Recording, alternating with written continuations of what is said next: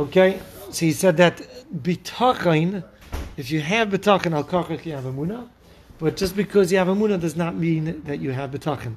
And that's what he says, shekvar metzinu b'pasik malei, v'lo yiro isi tzaddik nezav v'zayim mevakish lochen. I've never seen a tzaddik abandoned with his children needing bread. V'yadua ki av hillel. Rabbi Chanina ben Doisa, they were poor. Uki yizabem shoyim ma'ate mamoin v'yoyser v'lo yoyu nezavim. They were very poor, but they were not totally betrayed and abandoned. It's an interesting pshat. A Rishain's pshat. Tzaddik v'raloi can be tzaddik v'raloi. What it means by nezav means that he had and then got abandoned. But you have certain people that are born under the mazel of poverty or whatever it is, and the big tzaddikim all their lives, they never had it. It wasn't a matzav of Sheva Yigrei Machet. For whatever it was the gzeira that this person was going to live a poor life. But there was never a tzaddik ne'ezav, meaning that he had and then got thrown under the train. She'in lashin aziva noifel el al misha hoya samuch mitchila ve'achar kach nezav. He was well established at first, and then he was abandoned. Somebody that was never rich in the first place, ein zeh nezav. That's not called abandoned. Ve'inu aziva chinam el hakohen mishpat. And when it is abandoned, it's never for naught. It's always with a fear reason. So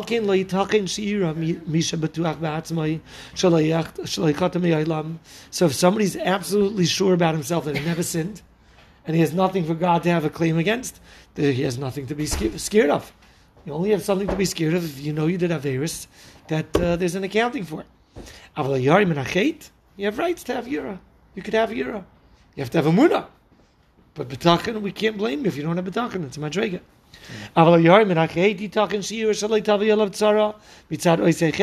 It's taka possible for him to be fearful about a certain tzara that his chait may cause. Well,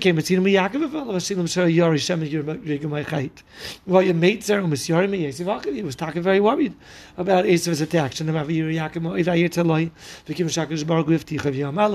Baruch assured him and said, I'm going to be with you.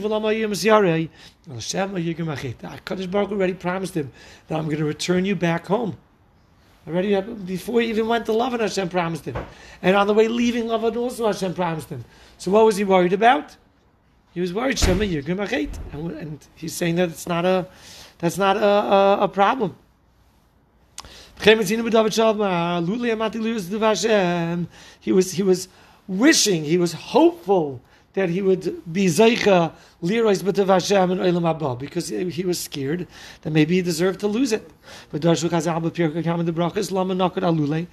word lule have dots on it? I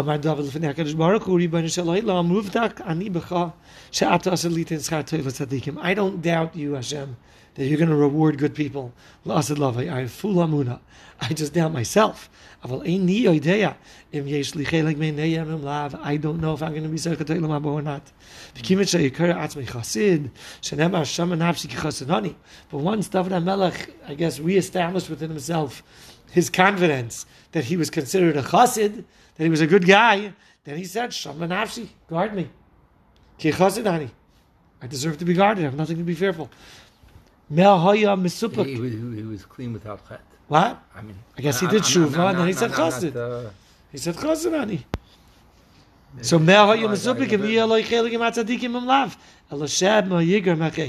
when there's fear of chet, that's what you got to be careful with. It sounds like he's saying fakir, saying that even when he knew he was a chassid in certain areas, there was a concern that he fell short in other areas.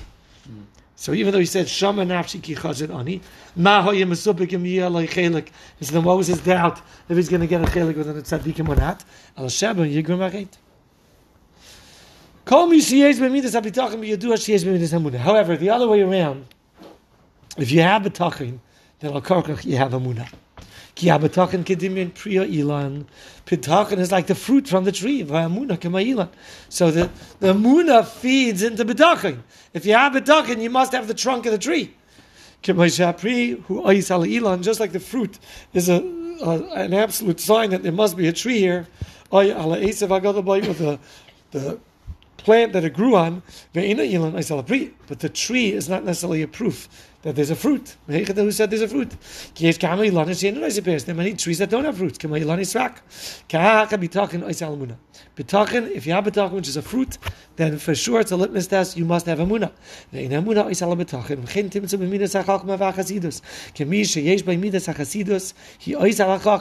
you have chassidus, you must have chachma.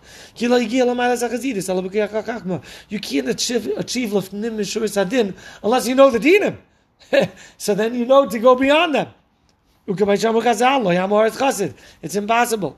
But just because someone's a chacham doesn't mean he's a chassid. Chachma can lead to chassidus. If you have chassidus, you must be a chacham. But chachma does not equal chassidus. It's possible for a person to be very wise and still be a rasha. Okay, stop here.